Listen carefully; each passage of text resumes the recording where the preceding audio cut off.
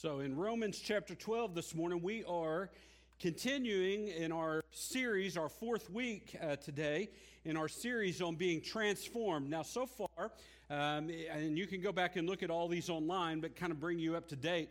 So far, we've looked at the idea of transformation and what that means, and that we as Christians are to live a life of transformation, and that transformation comes by the renewing of our mind, and that is a continual process. It doesn't just happen once and then stop. It is something that as we walk through life in our Christian faith, it is a daily transformation that has taken place in our life. And then a couple weeks ago, we started looking at how someone who's being transformed by the renewing of their mind, how that looks on the outside, because someone who's being transformed, there's going to be an outer change that's going to be evident.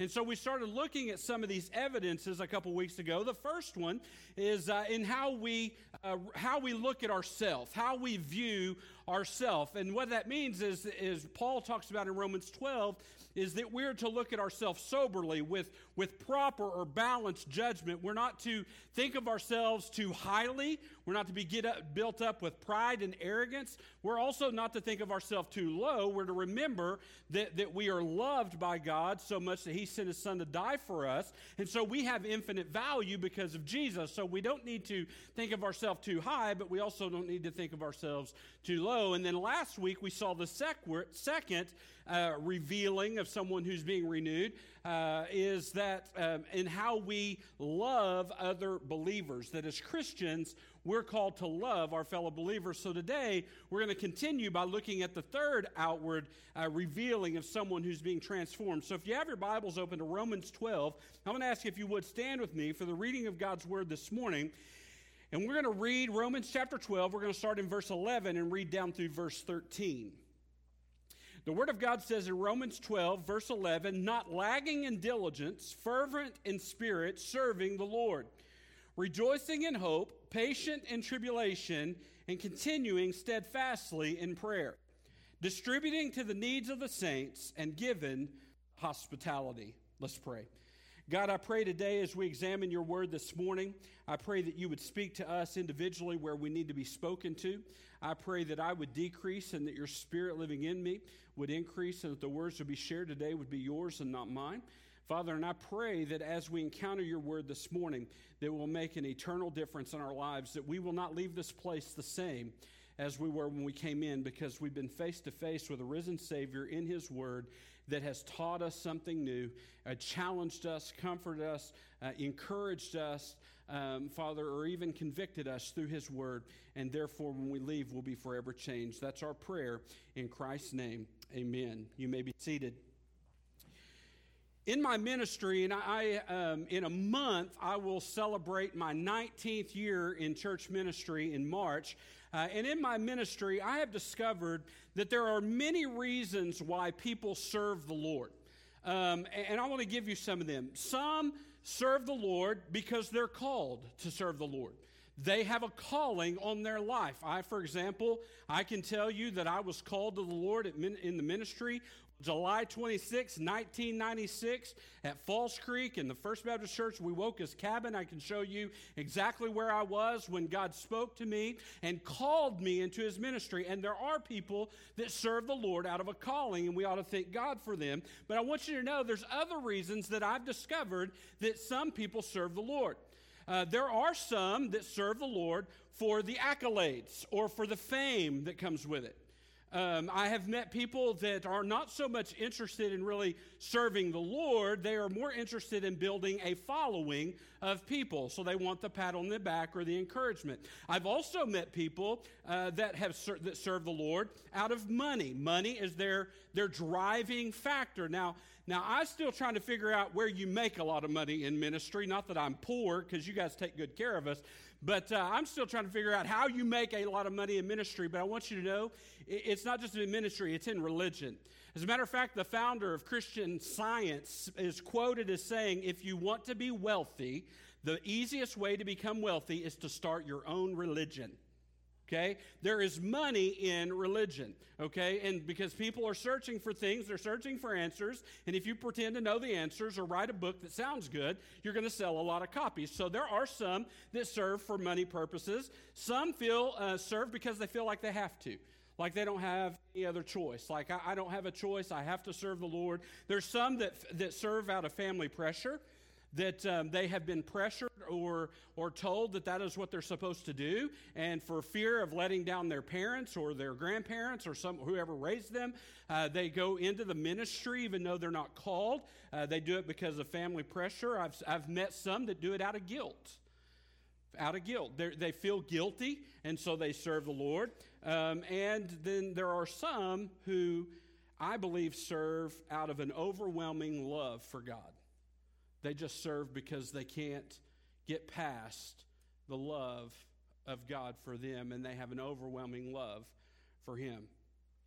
So there are a lot of reasons why people serve the Lord, and the truth of the matter is each and every one of us as believers in Christ are to be servants of the Lord. We all have a ministry. We all have something we're supposed to do. Paul would write about it in one of his letters when he said in Ephesians chapter 2, verse 10, that we were created as his workmanship, created for a purpose that he prepared beforehand that we should walk in. So every believer in Christ has a purpose God wants to use and a service. And matter of fact, in Romans 12, if you'll go back and read the beginning, right after he talks about being transformed and how that is through the renewing of our mind, and talks about how we view ourselves, he immediately goes into some service gifts and how each Christian has been given a gift in order to use to serve the Lord. And so we all have a ministry. We all have something that we're supposed to do. And in Romans chapter 12, I believe the third thing that he reveals to us that will happen in our lives when we're being transformed by the renewing of our mind is it will affect our service for God. But for that to take root in our lives this morning, the first thing we all need to understand is we all have a service to render to God. All of us have a ministry that God wants to use. Now, it may not be preaching. It may not be leading worship. It may not be a youth pastor. It may not be a Sunday school teacher or a deacon or singing in a choir or on a praise team. That may not be your ministry, but I guarantee you at some point God has a ministry for you to do, and in order for you to do it in the way that reveals a mind that's being renewed, he gives us some truths here that I want us to see. You know, one of my favorite hymns in the Scripture, and one that I have been, I've been humming, singing all week long when I was writing this message, and it is the title of the message, by the way, is "Serve the Lord with Gladness." I love that hymn. Serve the Lord with gladness in his works. Okay, you know what I'm talking about. I don't want to sing much more than that. But, you know, that I love that hymn. I love what it talks about. And if you go, it's hymn 495, by the way, if you want to look it up.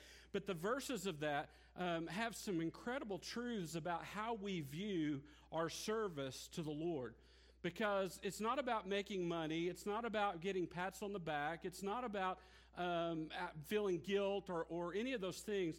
No matter what it is, the reason why we serve, we're all to serve, and we need to do so with gladness. And I think Paul actually lines out exactly what it takes or what needs to happen when our minds are being renewed and we're being transformed, and how that affects our service this morning. And I really want to point out two things to you this morning about our attitude of service. The first one is our attitude, our service attitude. Okay, now, I'm a fan of food. If you can't tell, I haven't missed many meals in my life. I like to eat, and I thought one of the things that would be beneficial to moving to a town like Walika was I would stop eating out so much because it's just not convenient. You have to actually drive to go out to eat unless you want to, you know, have lunch down at Outlaws or something. But if you want just something fast, you have to drive. And I've found that the first month or so, it was pretty easy. And then after that, I've realized that, hey, it's only like 10 minutes over there. So maybe 15, depending on the speed that you go. And you can get over there and back, you know, quickly. And so I like to eat. And but probably the best thing for me so far is that they haven't built a Chick-fil-A closer than like 40, 45 minutes. Now, I like Chick-fil-A, but it's not just because of their food. I like their food, but I think Chick-fil-A is the greatest example of service attitude when it comes to food service in our country. I love the fact that when you go to Chick-fil-A, it's always, how can I help you? They're very caring. They're very, they have an attitude of I call it service with a smile, okay? Like, it's my pleasure to serve you. How may I serve you today? Just the way they respond when you walk in, they're smiling. Now, they may not be happy, but they look happy, okay? And I love how the fact that when you answer and you say thank you, and they're like, my pleasure, I just love their attitude of service. Now, they have great food, but I'll just go there because I like being treated that way. I think it's a positive environment, and I think that's why a lot of people go there as well. But here I want you to notice something this morning. We as believers, I think there are certain attitudes that need to exist in our service to the Lord that our text reveals to us that comes when our minds are being renewed. There are two of them. The first one is diligence. Go back and look at verse 11. He says, not lagging in diligence. So we'll start with that one. Not lagging in diligence. Now, the word lagging in the Greek means to be lazy, slow-moving, sluggish, lethargic, hesitating, delaying, or even complacent. Okay, so the word lagging basically means to be sluggish, slow-moving, or lazy. The word diligence, now we use that word, but it's not really the same way. Like when we say diligence, it's always about making sure you take your time, you don't miss anything. Like I tell my kids when they take a test, slow down. Make sure you don't skip anything. Make sure you don't leave an answer blank. So you take a test, you're diligent to make sure you get everything done. But the word diligence there in the Greek means earnestness or energy or zeal, if you will, or an energetic effort. So what's being said and what Paul is saying here is that when we're being transformed by the renewing of our mind, the attitude of our service will be diligent. It will not be lacking diligence. So what he's saying is that our service and our attitude of service will not be lazy, will not be slow-moving, will not be sluggish, it will not be lethargic, it will not be hesitating, it will not be delaying. It'll be energetic, it'll have energy and zeal behind it. We need to have zeal. Now, when it comes to our service, what he's saying is we can't approach it with an attitude of lackadaisical, easygoing, slow-moving energy. Now, why is that? Why is it that we can't afford to approach our service to God in such a way that's lazy or lackadaisical or slow-moving or sluggish? Why can't we? Well, here's the reason why, and we need to grasp this morning. It's because there are millions of people every day slipping off into eternity separated from God. Just think about that for a moment. You see, sin is a rampant problem, and we see the effects of sin every day all the way around us. That's why there's pain in the world. That's why there's suffering in the world. That's why there's sickness in the world. That's why there's death in the world. It's because of sin, and the world is reeling from sin, and every day there are millions of people that are taking their last breath here and their first breath in an eternity, and unless they know Jesus Christ as their Lord and Savior, they're taking a first breath of eternity separated from Him with no chance to ever be brought back into a relationship with Him. Now, that's why we can't approach service lazily or lackadaisical. It's too important. You see, in heaven, we're going to get to enjoy lots of things, and I'm excited about a lot of them. Matter of fact, if you can't sing praise to God on this earth, I don't know how you're going to make it in heaven, because we're going to do an awful lot of that, okay? We're going to get to sing, we can sing praise to God here. We get to sing praise to God in heaven. We get to fellowship with other believers here. We're going to get to fellowship with other believers in heaven. But you know, when we get to heaven, there'll be no more evangelism. There'll be no more opportunity to share Christ with people. And Paul says that when your mind is being transformed, it's going to reveal itself in how you view yourself and how you love others, but it's also going to reveal itself in your attitude towards your service that you're rendering. Not only does he talk about an attitude of diligence, but secondly, he tells us that we are to look back at verse 11, not lagging in diligence, but fervent in the Spirit. We're to be fervent in the Spirit. Now, that word fervent means literally, when you boil it down, the root word of the word fervent in Greek means to boil, or to be hot, or to be aflame. Okay?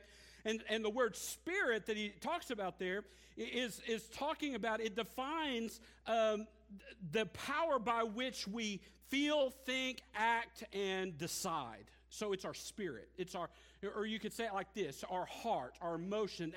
It's the principle, the vital principle by which we are animated. It's the principle by which we make decisions, the principle by which we think, or decide, or feel. Okay, and so what Paul is saying to the people is this: a transformed mind leads to an attitude of service that is fervent, that is hot, that is boiling in our spirit for Christ. Hot in our service for Christ. We will have a holy zeal for him in our spirit. Again, why is that important? It's important because if you haven't noticed in life something, you're going to notice this. If your spirit's not in it, your actions won't be either. I've heard it like this before. If you're an athlete, you've probably heard it like this. If your heart's not in it, your body won't follow. Now, I had a friend of mine that I went to school with. He moved in to Wewoka when we were going into our junior year, and big kid, big athletic kid, and ended up signing out of high school, signed with the University of Tulsa to play defensive tackle. He's 6'4", 275, 280, pretty good-sized kid, good athlete. Played at Tulsa, went up there, thought he'd redshirt and was better than everybody, ended up starting as a true freshman at University of Tulsa. I think he was in the top 5 in tackles that year for their entire team. He was a really, really good football player. But through that freshman year up there, even though he was starting and doing things well, he was getting closer to the girl he had dated back home. She was a little younger. She was going to be graduating. And he decided that, I just don't know that I want to play football right now. I want to start a family. And so he did. He dropped out of school or stopped playing football, married, and kind of got started that way. And a couple years later, when we were juniors and I was at East Central, he called me and asked me about playing football at East Central. And I told him, I said, I can tell you right now, we'd love to have you, because he was going to step foot on campus and start. That's just, I knew that because I'm playing against these guys, and he was better than all of them on the defensive line. So I was like, yeah, man, move down here because we'd love to have you on our team. And he did, and he was married, and they got him set up. They got a scholarship. They moved him into married student housing. Everything was going well until the first day of two-a-days. And he comes out there, and he gets his equipment. It's all checked out, and we go out on the field, and we're stretching. And about halfway through our individual drills, which is the first thing you do after stretching, I looked up, and he's walking off the field. And I was like, where are you going? And I couldn't leave and go find out what he was doing, so I had to look him up later. I said, well, what in the world? And he just said, I got to thinking, my heart's just not in it anymore, and I can't make myself do it. And he quit. He never played football again. Listen, when your heart's not in it, your body's not going to be in it either. And the same is true in our service for the Lord.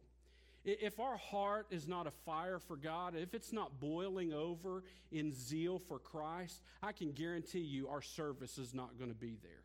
We're not going to want to serve because we have no passion. We have no drive, if you will. And so Paul says, listen, when you're being renewed, when you're being transformed by the renewing of your mind, it affects the attitude by which you serve. Number one, it makes you be diligent in your effort, so you give energy to it. But it also, in your spirit, you become on fire for Christ, and you begin to serve with a zeal for Him. Now listen, sometimes this is easy. Sometimes serving Christ, serving God, serving in the ministry, doing what God has called you to do is easy. When things are going great, it's easy to serve God, sometimes with passion, with zeal, and with energy. But sometimes it's not so easy.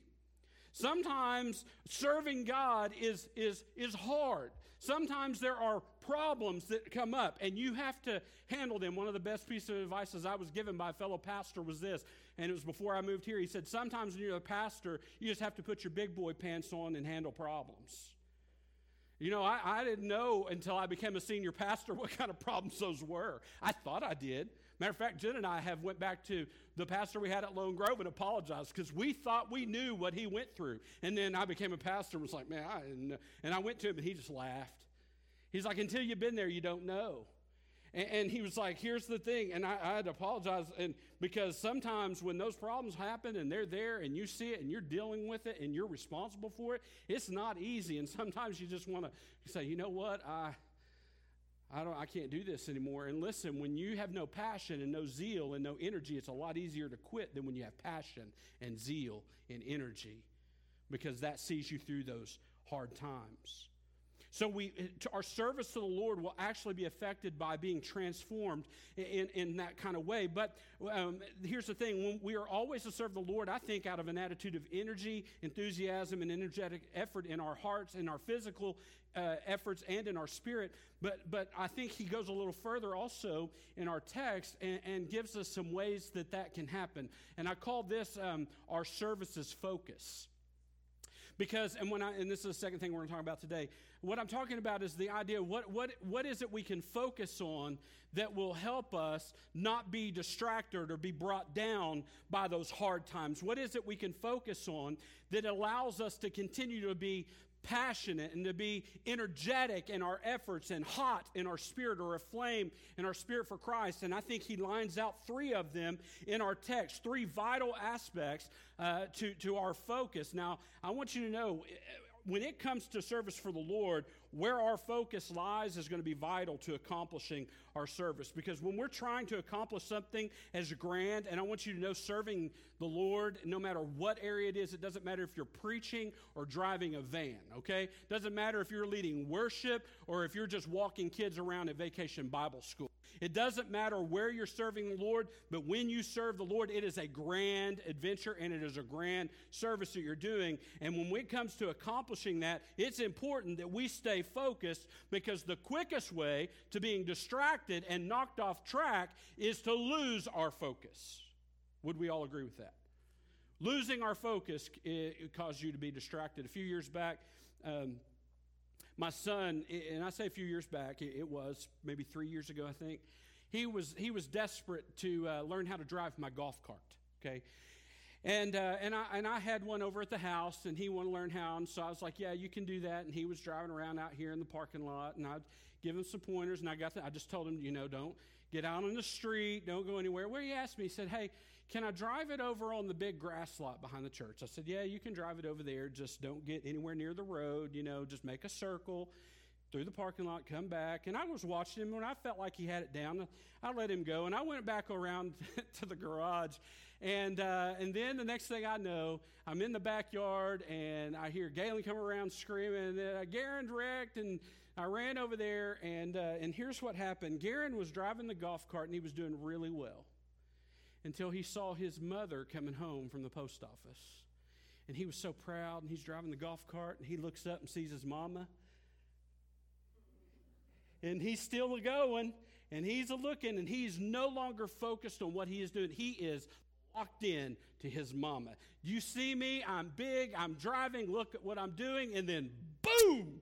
He hit the side of the church back here in the fellowship hall. Now, if you're a couple of adults and neither one of them are here, I'd say don't laugh, because just in the last week we had an adult hit the church. And a couple years ago we had an adult drive a van into one of our trash cans. So don't make fun of the kids. But he did. He ran my golf cart. He didn't hurt anything, but he ran the golf cart into the side of the church, and it scared him. He thought he was going to get a beating like I beat my kids. But the thing of it was, he lost focus. And when he lost focus, he got distracted. And when he got distracted, he wrecked. Now, in our service for Christ, if we lose focus, the same thing is, we're in danger of the same thing. We lose focus. And so he goes about, and I believe he lines out three specifics that help us. Look actually in verse 12. So in verse 11, he says, don't lag in diligent, fervent spirit serving the Lord. That's, by the way, how I know he's talking about service, because he says, don't lag in diligence, be fervent in the spirit while you're serving the Lord. Then look at verse 12. As a continual thought, he says, three things. Number one, rejoicing in hope. Rejoicing in hope. Now, the word hope there is found 54 times in the New Testament and is almost exclusively used in dealing with the joyful, confident expectation of our salvation. So Paul is saying one of the ways that we stay focused is by focusing on the expectation of our salvation. Now, how does that help us stay focused? How does that help us stay passionate, stay energetic in our efforts, and aflame in our spirit for Christ by staying focused on our salvation? Well, here's the thing. Nothing we're going to face, there's no trial, no problem, no distraction, nothing that we're going to face that will ever come close to the knowledge of our salvation, because our salvation is sure. Listen to how Paul describes it in 2 Corinthians 4. He says in 2 Corinthians 4:17, our light and momentary trials are achieving for us a glory that far outweighs them all. So our salvation is more grand, more beautiful, more perfect, more valuable than any distraction or any trial or any problem that we're going to face. You see, the believer who's being transformed understands that we can serve with confidence because there's nothing we're going to encounter that ever compares to the hope of our salvation. Our salvation is sure. And that trial I'm facing, that problem I'm facing, it may even take my life from me. Like it could take your life. In this day, it literally could take their life by serving Christ. In our day, it may be a sickness, it may be a pain, it may be something. It can literally take our physical life, but it can't touch our salvation. And note what he says. We don't just focus on this hope in just a random way. He tells us how. Rejoicing in hope. Rejoicing in hope. You see, our salvation is sure, and when we focus on our salvation and the surety of it, we ought to be able to rejoice about it. No matter what stands in front of us, no matter what it is in front of us, we ought to be able to rejoice because of our salvation. Number two, he says not only by focusing on our salvation, but look at number two, there's another way we focus, by being patient in our tribulation. Look at it in verse 12. Rejoicing in hope, patient in tribulation. Now, one of the quickest ways to lose focus and hurt or destroy your diligence and your fervency is how you react to tribulation. And there's some this morning that need to understand this fact as well. Tribulation is a sure thing for a Christian. There's no one in this room that's a believer in Christ that's going to get out of tribulation. Matter of fact, Jesus tells us, be sure of this, in this world you will have trouble. I really don't know how much more clear he can be. Be sure while you're alive, you're going to have trouble. But take heart, I've overcome the world. And what Paul says is we need to be patient when these tribulations come. They're going to come, and how we respond to them shows a great deal about our focus. And so Paul tells us that if we're being transformed, it will be evident in our service. And for that to happen, we have to stay focused by being patient in tribulation. Now, that word patient literally means to endure or to persevere or to bear bravely and calmly. Now, I don't know about you, but when tribulation comes my way, I don't necessarily like doing it the calm and calm way. I'm more of the let's run our way and get through this as fast as we possibly can. But here's the truth. Running through valleys is a quick way to get yourself hurt or get frustrated and quit. I like the way David says it, and I think it's actually something that gets overlooked a lot. I've preached it before, but David in Psalm 23, when he's talking about we hear the Psalm 23 at funerals all the time, but listen to what he says, yea, though I walk through the valley of the shadow of death. Now, the valley of the shadow of death is a literal valley, but notice how he says, I walk, not run, through the valley. Because valleys are dangerous, and in valleys it's easy to lose your focus, it's easy to get distracted. There's all kinds of things that can hinder you, and it's important to stay patient in those times. Don't lose heart. Don't start trying to run through it. Don't try to do those things. Why? Because they're dangerous, and you can't afford to make mistakes or worse, throw up your hands and just quit. And the bulk of the people I know that have quit in the ministry have all quit in the valley. Pastors are leaving their ministries at an alarming rate. And when I say leaving their ministry, like, I'll be honest with you, there's times where I think, yeah, maybe I want to do something a little bit different, but I've never wanted to stop preaching the Word of God, ever. But when I say leaving the ministry, I'm talking about people that are throwing in the towel, and they don't want to have anything to do with the ministry again. Like, many of them don't even go to church anymore. That type of quitting. And it's happening in an alarming way. And you know, when most of them do that, it's in a valley. I notice that they don't leave the ministry when things are going well. It's always in a valley. It's always when things are hard or when things are bad. Or I've had pastors, and I've experienced it, the Monday morning dilemma, where I've never went this far, but I know pastors that have written out their resignation letters on Monday morning because sometimes Sundays are so disheartening. Now I've had some disheartening Mondays, but I've never written out a resignation letter, just so you know. But there are pastors that do. And every week they sit there and they write this out, and then they fight all week. Do I need to give this to the church? Why? We leave because when tribulation comes, instead of staying patient and staying faithful, we get distracted, we try to run through it, then we make mistakes, and we fall even further, or we just throw up our hands and quit. And Paul says, no, stay patient in tribulation. And then the third one and the last one, he says, be constant in prayer. Constant in prayer. In my ministry, I've come to be amazed at the service efforts of some, and I've found myself here from time to time where our service efforts go on and are there but have no prayer behind them. But here's the thing. Throughout the New Testament, when it comes to service, you're never going to find an instance of true service to God that is intended to happen without prayer. But instead, we're exhorted over and over to allow our service to be led by prayer. But notice also that Paul isn't talking about random hit and miss prayer either. Oh, I pray once a week. I pray every morning. Or I pray, once a day or whatever. Look at what he says. Constant in prayer. A life that is marked by prayer. Not hit and miss and not random, but very constant, all the time, constantly attentive to prayer. Very simply, I think our fervency and our diligence of our service is directly influenced by our focus on prayer, and without it, I believe it's impossible to stay focused. Why? Because I believe prayer is what aligns our heart to God's heart. I believe that it is prayer that puts us on God's track and not our own.